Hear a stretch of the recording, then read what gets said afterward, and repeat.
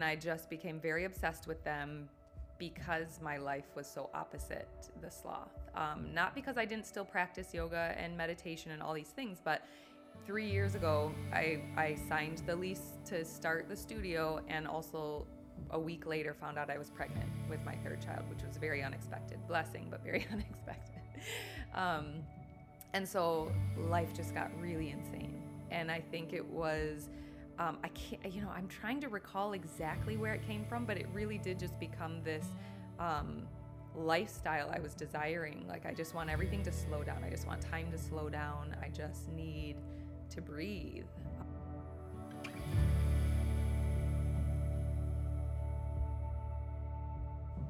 One of my favorite people is in the house for the podcast, and we were laughing because Tony doesn't actually listen to too many podcasts, which I think is going to be a breath of fresh air as we dive into the subject.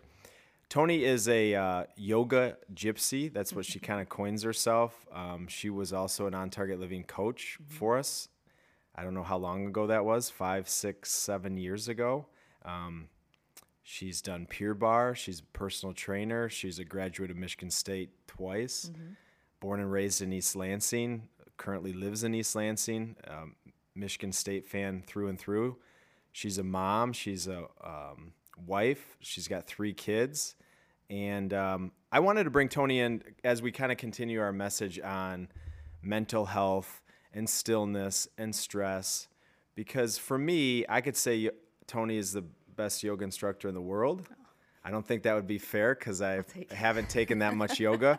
But for me, she's my favorite yoga instructor. And I think she can really share an energy that the listeners and you will you like. So thank you for being here. Did I miss anything in your resume? Thank you for having me. No, I think I was an On Target Living coach a lifetime ago, but I'll never forget it because it really was the foundation for my style of teaching. The mechanics of the movements, the balance of, lifestyle. The goal of living on target is just very much aligned with. But you're being humble because you were practicing for many years before that. I was practicing yoga. Well, I got my first yoga certification as I was personal training under your dad years ago. Yeah. So I think that was 2008-ish. Okay. So they really did start together. And at that time, yoga for me was very just a physical practice. So it fit in with the lifestyle of personal training, but it took me a while to really understand the depth of the yoga practice that's so much more than just the physical. Yeah, and we'll get into that because I think that's one of the missing links when people think of yoga. It's like it's just a physical. I can't do these stretches, so I can't do it. Well, it's much more than that.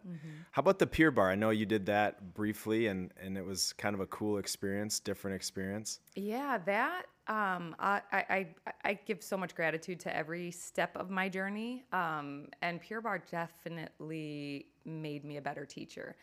There is a lot of they're very strict. They're corporate, and it's very strict in how you teach, what you teach on every single beat of the music. So it's pretty impressive. Yeah. That it's that they have an incredible system. Yeah. It's very choreographed. And I do think that changed myself as a teacher as well. I mean, there was a definite shift from the yoga teacher I was prior to teaching Pure Barre to who I am post Pure Barre. So yeah, that was And great. what did you get your degrees in? My undergrad was in kinesiology, movement science, and my master's is in sport administration. So one of the things I wanted her to repeat that because I think Tony has a very unique journey to where she is now. I think yoga instructors, there's many ways to get there, but you do have a lot of the science and the background and the foundation for the science of movement. Going through your journey of 2 degrees, done all these classes and certifications to get to where you're at today. Bring the audience up to where you're at today in your journey of a teacher, where you are in your practice. You even teach and have your teacher certification. So it feels like such a long journey to where I am today. The start of my yoga journey, like I said, was very physical, and it felt good in my body, but I wasn't reaping any other benefits to it. I kind of stretched from there to start practicing within studios locally and started to just get a little glimpse of what more there was. But I realized the styles that I was taking even in a studio were way too focused on alignment. And there is a place for that, so I'm not discarding that, but it was... Like doing the right movements in the right way, and oh my gosh, you can't do it like that. Right. This is wrong. You know, until you do it this way, it's incorrect, regardless of your body limitations, your injuries, all of those things. So, and my fitness background was, you know, personally for me, had way too strong a focus on the body, physically how it looks. You know, I think even as a personal trainer, coming up in my time, maybe it's still the same, and a group fitness instructor, there was so much focus on your own body and how it looks rather than how it feels. And I just remember once I found myself in a yoga studio, when I was still too focused on how my body looked, it wasn't quite the right fit for me. So I happened to have someone take me to my teacher's studio, which was an hour away at the Detroit area, and it was the first time I practiced yoga. Now, mind you, in a gym, when you practice yoga, usually there's mirrors everywhere, and you can't help but be focused and looking at yourself, and there's all these different things. And I remember this experience the first time with my teacher, and it was, everything was, how does this feel? So not just, you know, you're observing your breath. How does that feel? You're observing these spaces in your body. So you come into this position and they're not saying, oh, Tony, make sure your heel is down, and oh, make sure you're making these, so that you're all in your head and making these adjustments. It was like, come into this space. How does it feel? Are you in pain? Make a change. Don't listen to me. I'm making suggestions. Yeah, you need to start. The teacher's not in your body. Right. And it was my first time experiencing yoga in that way, that it was so liberating. What year was that? Approximately. 2000. I think that was 2008. So I was with your dad earlier than that. My first training and my teacher's, his name is Johnny Kest in Detroit. My first training with him was 2008. So I was probably seeing him prior to getting certified by him. That was maybe like 2006, my first time. So this was kind of like that explosion in your mind of what yoga could be? Yes. That you were kind of doing, you liked movement and you liked fitness, but you didn't know the deeper parts of yoga science. Yes. And it was amazing. And so I started driving an hour and a half down the road, 2 years, as often as I could get there, obviously pre-kids and pre some other things, but I couldn't get there enough. And so I did my first training with him, and that really changed the Is he path. still practicing? Is he still teaching? He's called the Teacher of Teachers. Teacher of Teachers. I love it. He teaches mostly teachers who have already had their first level of certification. So here's a question for you. Again, the audience is all different backgrounds. Some have done yoga, some haven't. But like, what is yoga to you now? Not then. What is it now? Like, is there a quick definition for you? Yeah. Yoga is connection. And really Connection to yourself? Connection to self, connection of body and mind, connection to breath. It's connection of I like that. community. So the more you practice yoga, the more you see, well, I just saw actually a quote yesterday that said, I am because we are. And that's a lot of We're all one. Yeah. I like the connection. So it connects us. So like the physical connects the mental and just the art of breathing. And so what can it provide to somebody? So for you got into it physically. I think a lot of people get into it physically. But would you say some people don't get into it because they have limitations physically? So what can it do for somebody or provides for someone from what you've seen from thousands of people and hundreds of teachers that you've been with? Yeah, so you're absolutely right. I think most people do come to it as a physical practice. That's how we are in the West. Like you kind of work out to work in, and we to can do something. Yeah, you can access those inner issues by physically moving your body. That's just how we kind of tap in here. Thousands of years ago, when yoga originated, there was no movement practice. Yoga was a seated meditation. It was karma yoga, which is like yoga in action, doing things for the betterment of the people around you. It was bhakti yoga, which is yoga of self-knowledge. So it was yoga thousands of years ago was those things. And really the movement practice came much later, ultimately because sitting for a long time in stillness is very uncomfortable. Mm-hmm. So they established this movement practice to prepare you still to sit. Ultimately, that's what we want to get to. And so it's very normal to come to it first physically and then kind of access those other things. But I tell people, when I'm in studio, whether I've had people, whether it's all regulars or brand new people, I remind them that if you are present here, if you can establish your breath and stay present, you're practicing advanced yoga.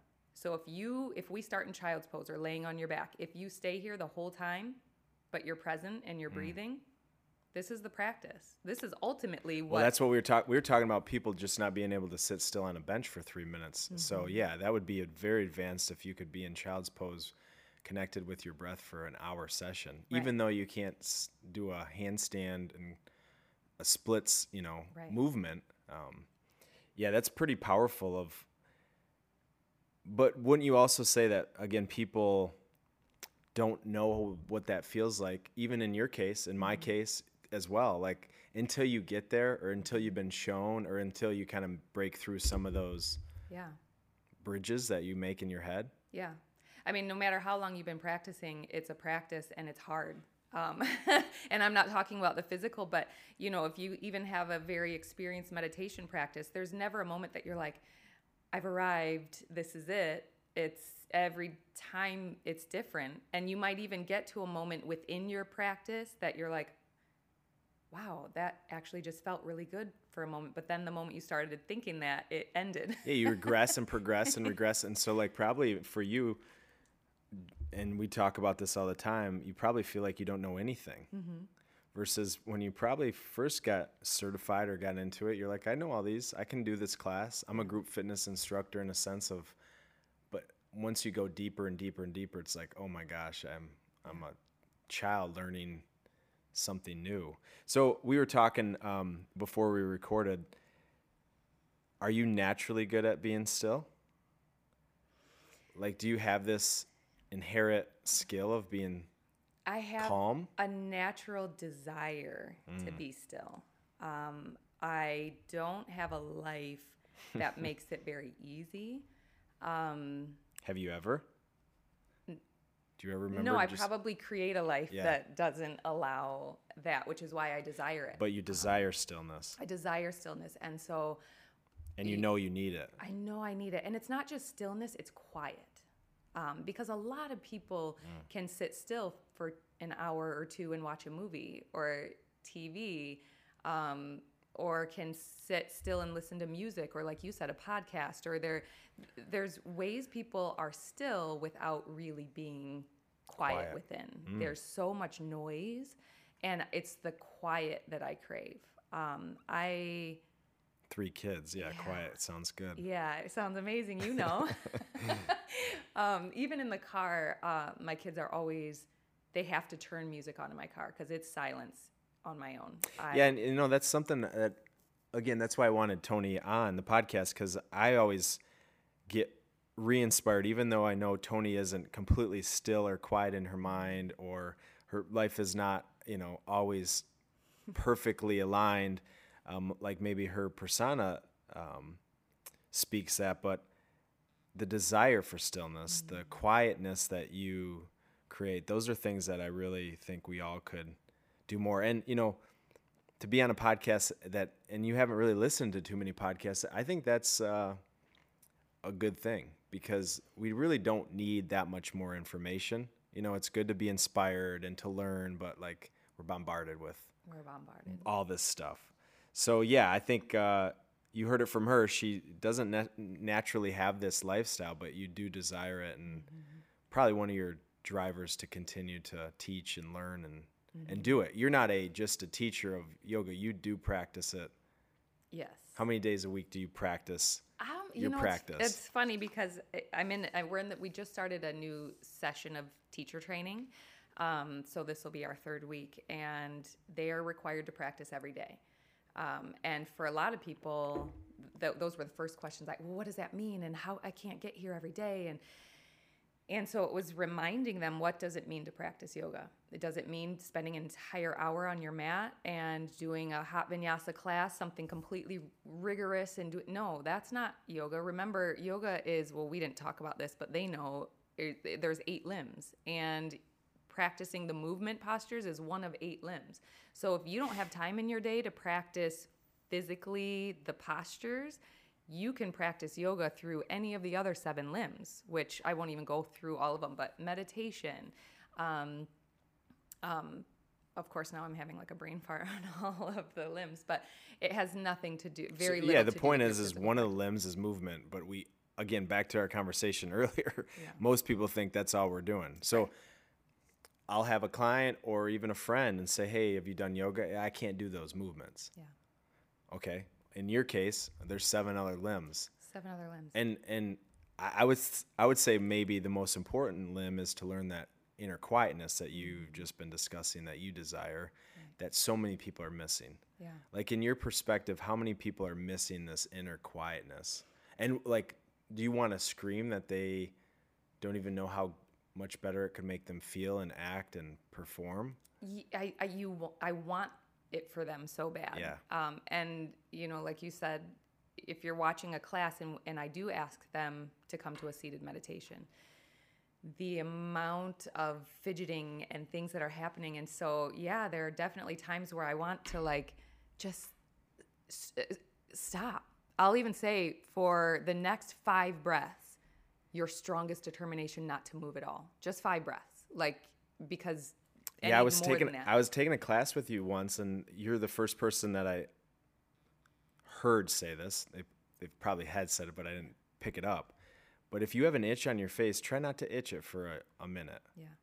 Right? Because it's that temptation, it's that fidgeting, it's that always moving. And for me, being, ADHD, always moving as a kid and even at 36 years old, I do have to move. And so that practice then allows me, maybe if I am in an uncomfortable situation or going through a stressful situation, now I've practiced the pause, the on-demand focusing of that attention. And it is just your attention. Right? So when you're teaching someone a seated meditation, it's bringing them to an attention of... Right. Be less reactive. I'm not saying you can't respond to that at some point, but if you can pause at least 1 breath before you react, and like you said, that carries off your mat and in your world. So it's a habit. You're training your body and your mind, and that's what you're doing there. Yeah. 8 limbs. The first limb might be movement, but there's 7 other limbs. Yeah. I know you were talking about your instructor, but who inspired you to get into this health and fitness space? Like, you have a lot of pedigree that was very expensive and time intensive, and if you were telling someone to, hey, follow this track, probably not a track that most people can.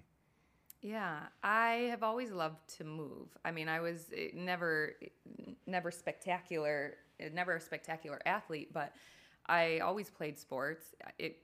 I feel like there's no better way to understand your own body and to feel better and to I don't know, even cultivate an understanding of relationships and teamwork and working together. So I always loved the idea of sports and moving your body, and I feel like yoga was like just The deeper dive. Like it took the movement science to a whole new level for me. So as we're moving into 2022, coming through a pandemic where everybody's fearful and anxious, and could have used a lot more of this inner quietness of yoga. Your studio gets shut down, or studios are shut down, and all those things. Other than like the business side of it, which we could have a whole podcast, what are you teaching yourself or learning yourself right now that's really got you excited or re-energized? Because I think everybody has these ebbs and flows. I think we talked a year ago, and you were really into chakras and all that stuff. But I'm not saying that's it. But what is it right now that really has you kind of like excited to learn and explore? And I would say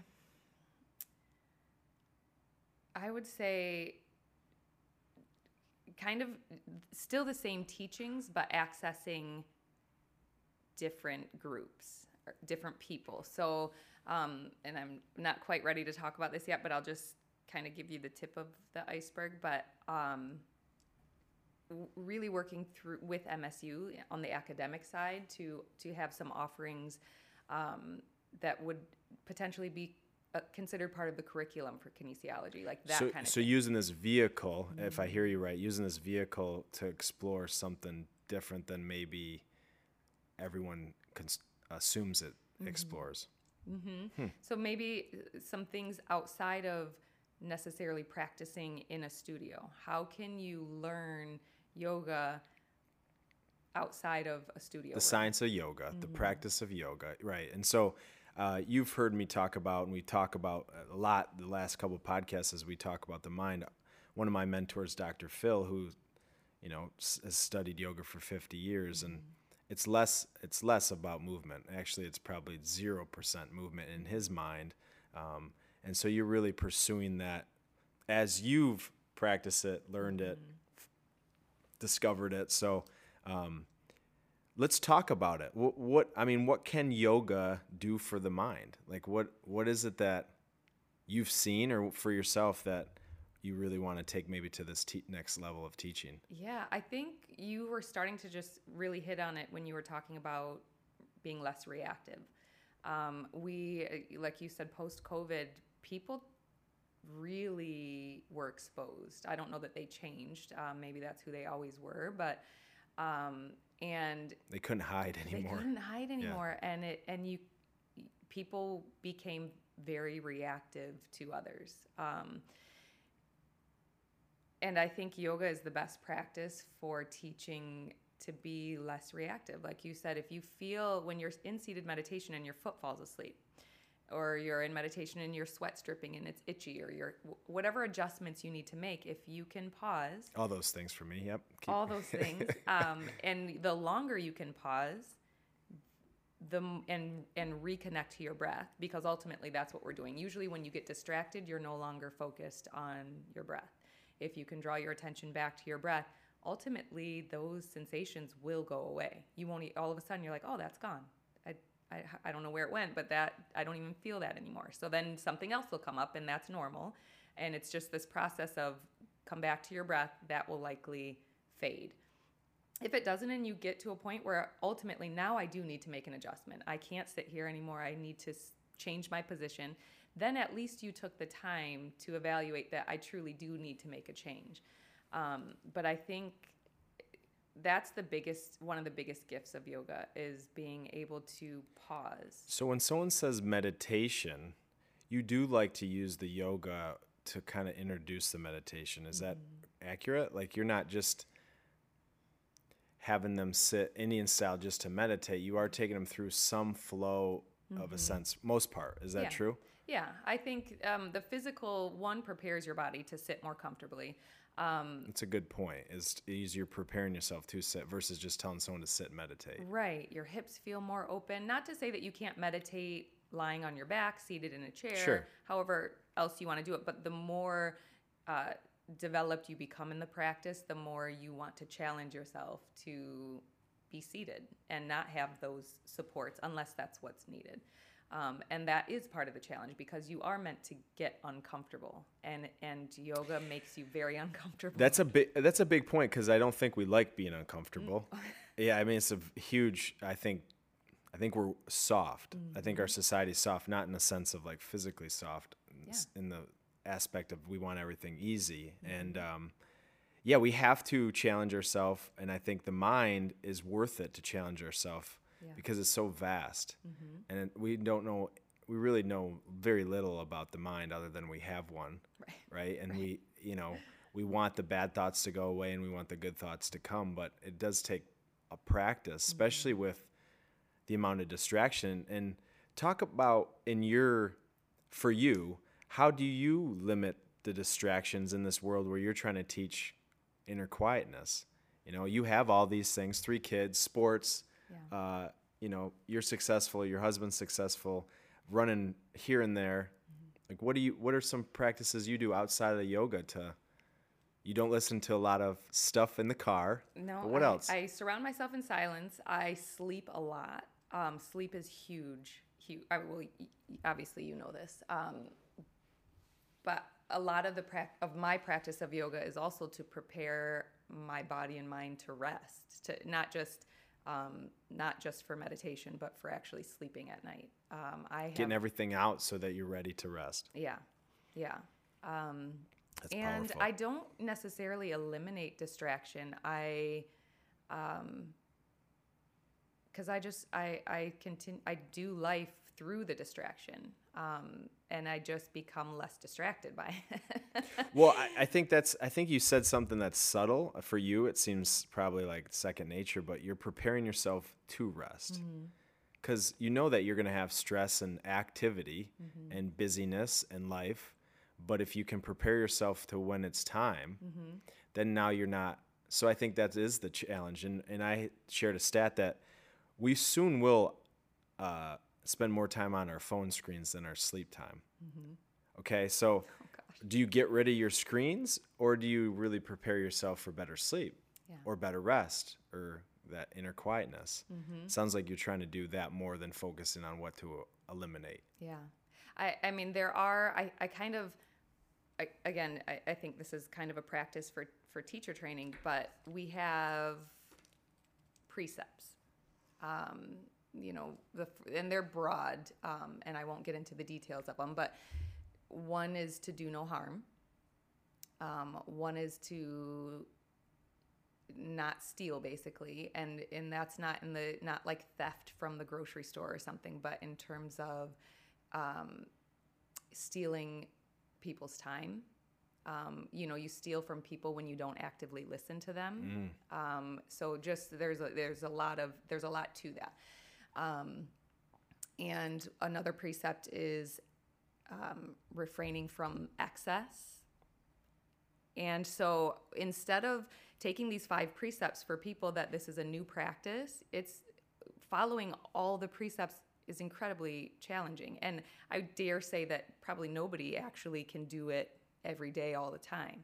But you're aware of it. You're aware of it, and the idea is for them to look at it and decide which of these precepts can I commit to, at least for this amount of training. So you might not be able to, well, some people might say, I'm going to practice to do no harm by changing my diet, and maybe some people go fully vegan. Maybe some people decide they're going to eliminate dating apps and social media from their phones, or for the access. Yeah, for the access. So, or one of the precepts talks a lot about gossip and how you talk about other people, but also what you allow yourself to hear from the people you surround yourself with. So, long story short, I think there is a constant process of eliminating distraction. You can't eliminate them all, but it's this, being a yogi is becoming very aware all the time. Self-aware of what you're doing. Yeah. Which is the most important and hardest. Yeah, and as you were saying some of those things, it reminded me of a course I took called Dale Carnegie. Are you familiar with Dale Carnegie? I know the name, But yeah. he's got 3 key, well, he's got many principles, but he's got 3 things: don't criticize, condemn, complain. If you try to do that every single day, you're going to catch yourself and say, wow, I'm not really doing that. But it's that self-awareness. You're not going to not ever do it. But when you think about it a little more often, and, just try not to complain for a day, or in your case, your 5 steps. These are things that I think are part of the practice of yoga. Part of the practice of being healthier in general is, how do you practice things that you're not normally accustomed to doing? And it leads into this thing that I already wrote down, but there's a philosophy I heard that the things that we avoid are probably the things that we should do. So when I think of yoga, and we've laughed about this a lot, I probably need more yoga than I give myself time for yoga, because I'm not great at yoga. But what do I probably need the most of is yoga. Not only the physical part of yoga, tight hamstrings and hips and all these things that you see me struggle, but the mental part. And so I think that's one of the things that it sounds like you have seen personally, but also have taught, is it allows us to get a little uncomfortable. And that pursuit of being better through this vehicle of yoga really can be transformational. And we're struggling so mightily with our mind. And I don't know if there's a better routine than some of the elements of yoga to kind of create that mind. And you've talked about breathing 20 times so far in this podcast. And so is there anything that teaches proper breathing better than a yoga practice? I don't think so. I mean, I know a lot of people talk about the science of breath, but I don't know where the practice comes in outside of yoga. I think I actually mentioned to you months ago the book Breathe or Breath. No, the book is called Breath. And I find it fascinating that people read that book. Because they're breathing so incorrectly, and I'm not sure anyone took any action, but they were fascinated by it, weren't they? Oh, fascinated. I mean, have you ever taped your mouth closed? No? What are your thoughts on that? I would say my thoughts are, I think it's something to give you self-awareness, but I'd rather you try to do it without tape. Yeah, I think there's some good and bad. But it's crazy. It's sold out. The mouth tape sold out, still is, different things. So, but it's a phenomenon to me that I think a lot of people look at the mouth tape, well, if I just do that, it's solving the problem, right? Versus actually learning and being with yourself. And, you've talked about the depths of the practice, so. I mean, the breathing, yoga is a breath practice, period. That's it. It is a practice of observing your breath. And your breath should be through your nose. Mouth is closed. I actually just said this in my class this morning. So generally my classes tend to be, depending on the style, but today was a hot vinyasa class. It tends to be challenging. It's meant to challenge you. And as people get into the movements. Your studio's how hot? Tell the audience. It's about 90. It's 99. Yeah, you're sweating from start. Right from the start. And that heat is meant to challenge you. Like you said, we're pushing you to be as uncomfortable as possible. So that when you actually are really uncomfortable, you're now ready for it? Exactly. And so we're moving, we're cueing through all of these things, and as they get working, they're so focused on doing the postures and keeping up that they're panting and breathing through their mouth. And so this constant reminder, if you can't breathe through your nose, it's too much. Take rest. You should be in child's pose or seated meditation. When you can come back to your nose breathing, then join us. And I don't mean to be like, No, I think we need some of that, right? Yeah. We're not all doing great jobs. I mean, part of it is the effort and the intention. And if that's the case, great. Got to get credit for it. But sometimes we do have to be told, okay, let's even get it perfected more. Yeah. I just came back from an event, and I was teaching an exercise session, and a lady came up to me and said, my shoulder really bothers me to do a push-up. And I said, well, what are you doing? Well, I'm doing CrossFit, and I've had a couple issues. And I said, well, what are you trying to do? She's trying to do a full push-up. Just like you said, if you're breathing and huffing, and then it's too much for you. You can't do the movement. If your shoulder's bothering you doing a push-up, it's too much for you. We got to do a different movement. You're capable of doing it by saying I can do 5 or 10 or whatever the number is. Right. I can get in that pose in yoga, but if you can't do it the right way, and it hurts. And it hurts, or you're breathing too hard. Yeah. So she was really relieved that I said, no, you gotta start at the basics here. Mm-hmm. You know, start at same thing with, you might be able to have the flexibility in a yoga movement, mm-hmm. but if you can't connect with your breath. Right. Because you can doesn't mean you should. And I think that's, people mix that up all the time. I can do that. I can do that. Well, I can see that you can do that. That's what I love about yoga. I can't do any of it. So it's like, just give me what I can do, and I'll work as hard as I possibly can. Right. So I think you kind of have answered it, but why can't we sit still? Why can't we be quiet? Like, why is this such a problem? May not have the answer. I'm just curious what you have. I think we don't know ourselves. We're busy and we don't take the time to get to know ourselves. We don't listen to our own body and mind's red flags in any situation. So, you know, again, it's easy to talk about the physical. We get red flags because we feel pain, or, you know, we have these different things that we push through. But even in our daily lives, how many social settings or situations you get yourself into where you realize like something's not right for you. There's a red flag. I'm uncomfortable here, but we just sit and make and do whatever is asked of us because we don't want to be socially uncomfortable. Or we distract ourselves. Or we distract ourselves. We just don't listen to our own red flags. And I think the more you sit, the more you get to know yourself. And we tend to run from ourselves.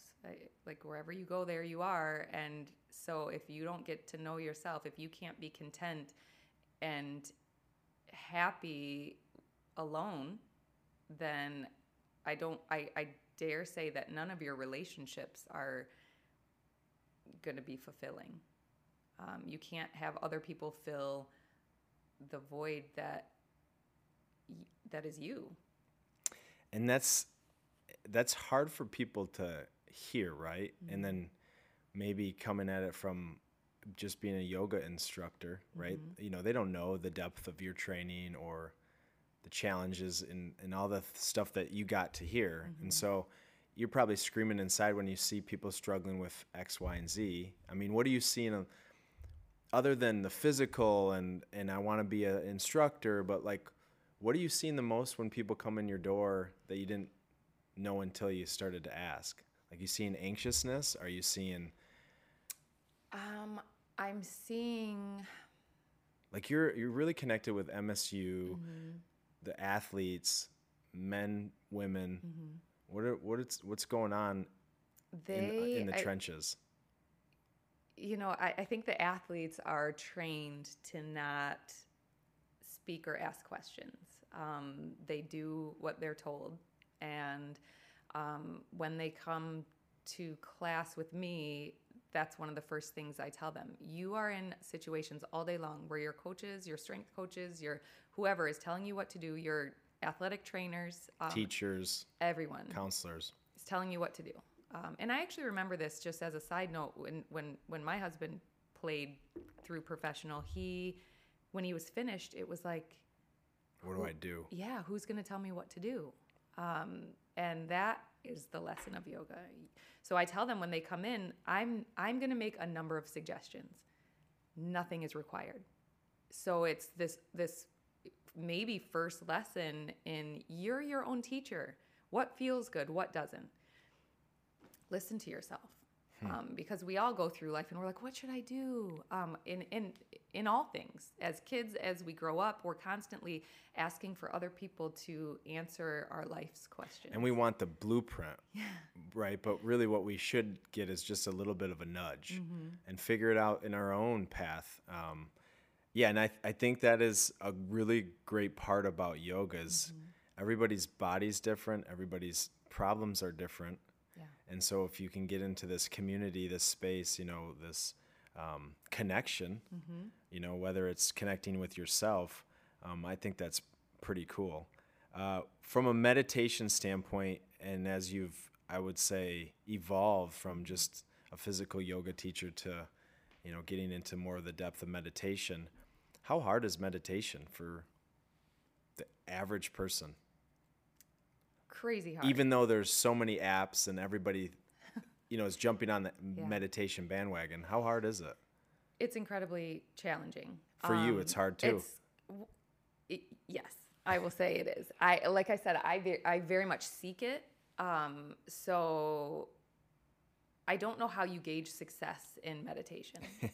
You know what I mean? I think we can't measure it. We can't just say you don't get a grade. Well okay. done, Matt. You get an A in your meditation practice today. We don't like that, do we? When no, we can't we measure want it. to know, like, how am I doing? How does this look? How am I doing? You're where you're at. Where you are. Acceptance. So the practice is just coming back, doing it. Just keep coming back. It's going to look different every single time. And I think that's the challenge. There's no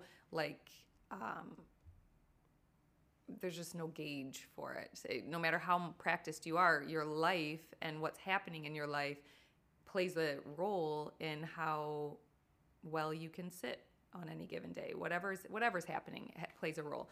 So it doesn't matter how experienced you are. It changes every day. So I heard you say something that I think is pretty profound is don't stop. Right. May not do it every day. You may have ebb and flows where you have more time, less time, but you're never going to stop. Right. Because it's not a solving and then it's over. Right. You don't. It's a practice. There's no finish line. Right. And I think it's important, like in a lot of things, to find what works for you. So some people really love a guided meditation. So you might use Insight Timer or whatever YouTube channel that someone's guiding you through it. I personally prefer silence. I don't want that because as soon as I feel like I'm settling in, then they usually pipe back in and say something, and that because they're not in your body. Right. It distracts me. So I think when you're new, it helps people get through the time, depending on how long they plan to sit. But I definitely prefer just mindfulness, silence. Do you like mantras, or are you just purely trying to be focused inward? Focused inward.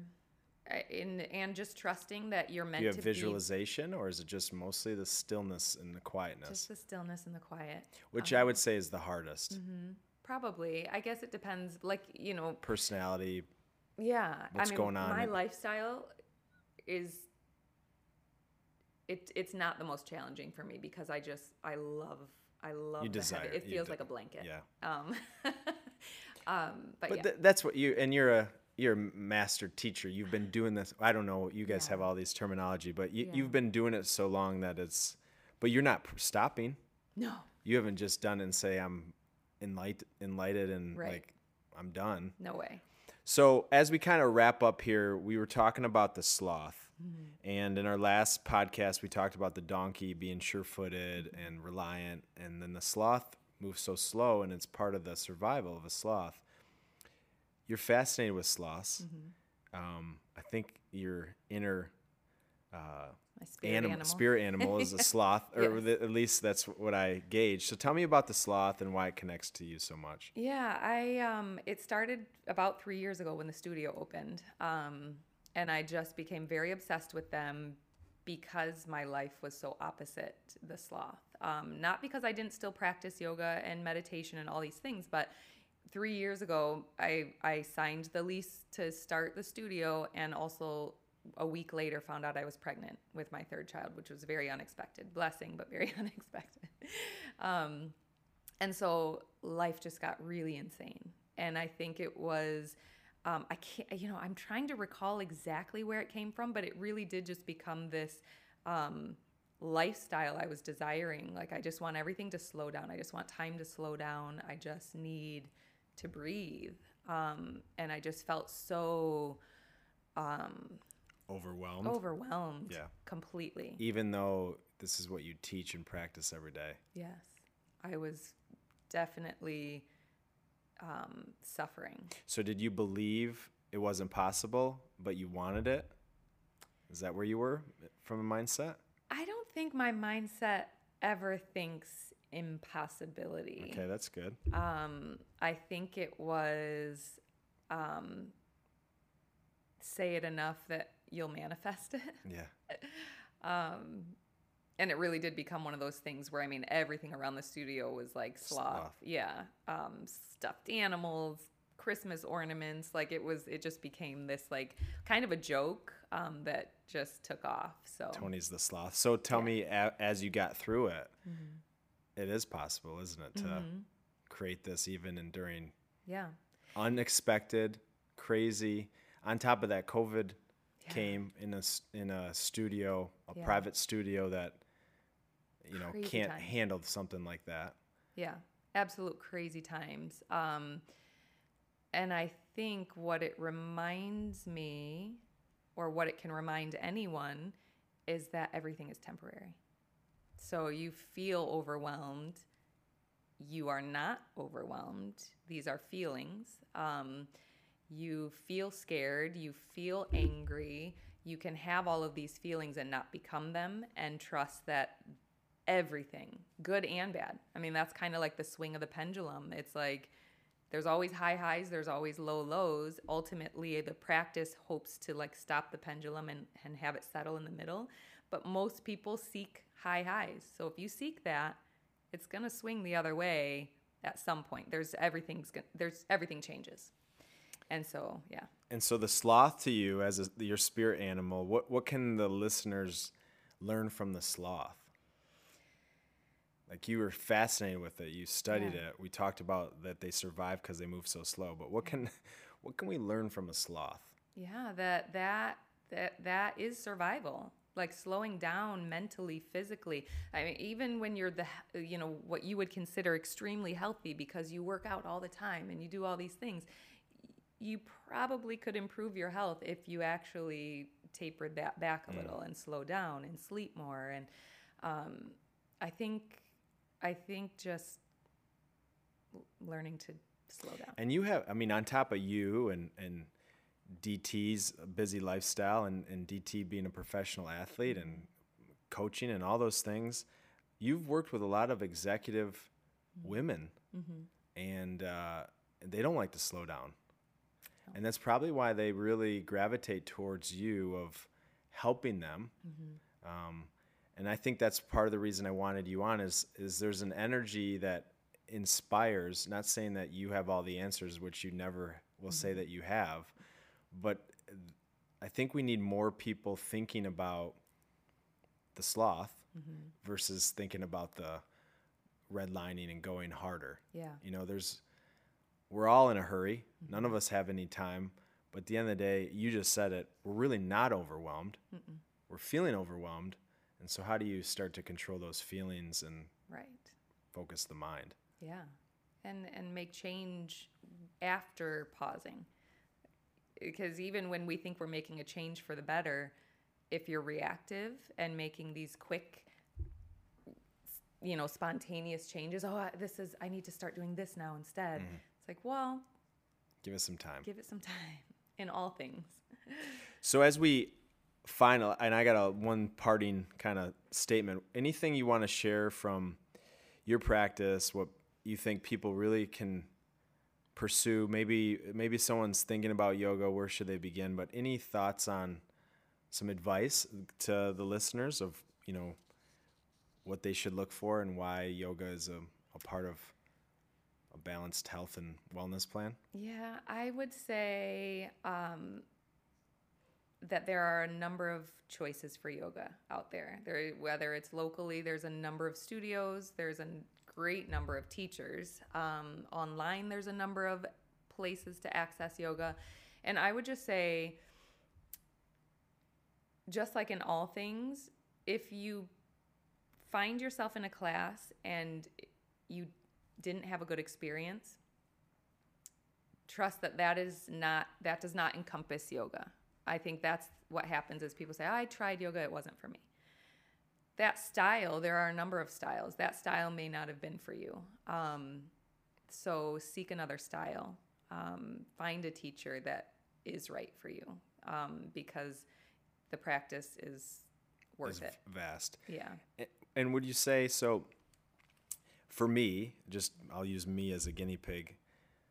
There's styles I don't like because they're hard, and then there's styles I don't like because the experience isn't what I want. I would say what I heard you say is focus a little bit more on the style of experience, because that's going to be more kind of in your DNA.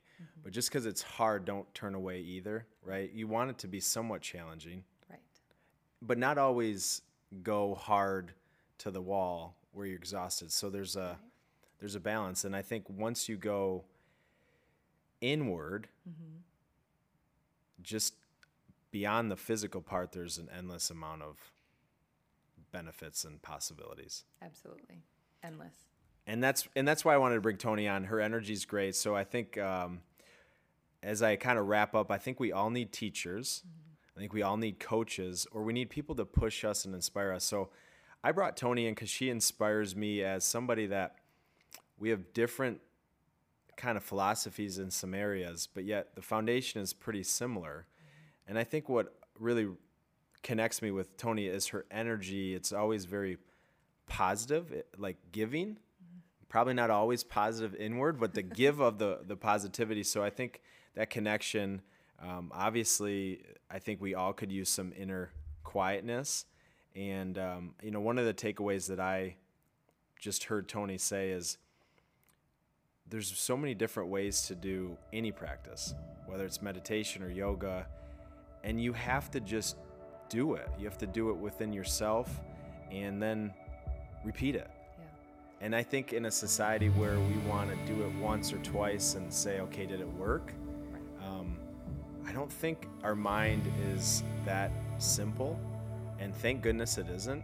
And so if we can go on this journey of trying to find that inner peace and inner connection, I think yoga's a big piece. So thank you for sharing your energy with the listeners. I'm sure we'll have her back now that she's an experienced podcaster. We'll have her listen to a couple more, but thanks for joining us. We'll see you again next time. If you have any questions, any thoughts, you want to connect with Tony, shoot us an email at info@ontargetliving.com, and we'll see you again next time.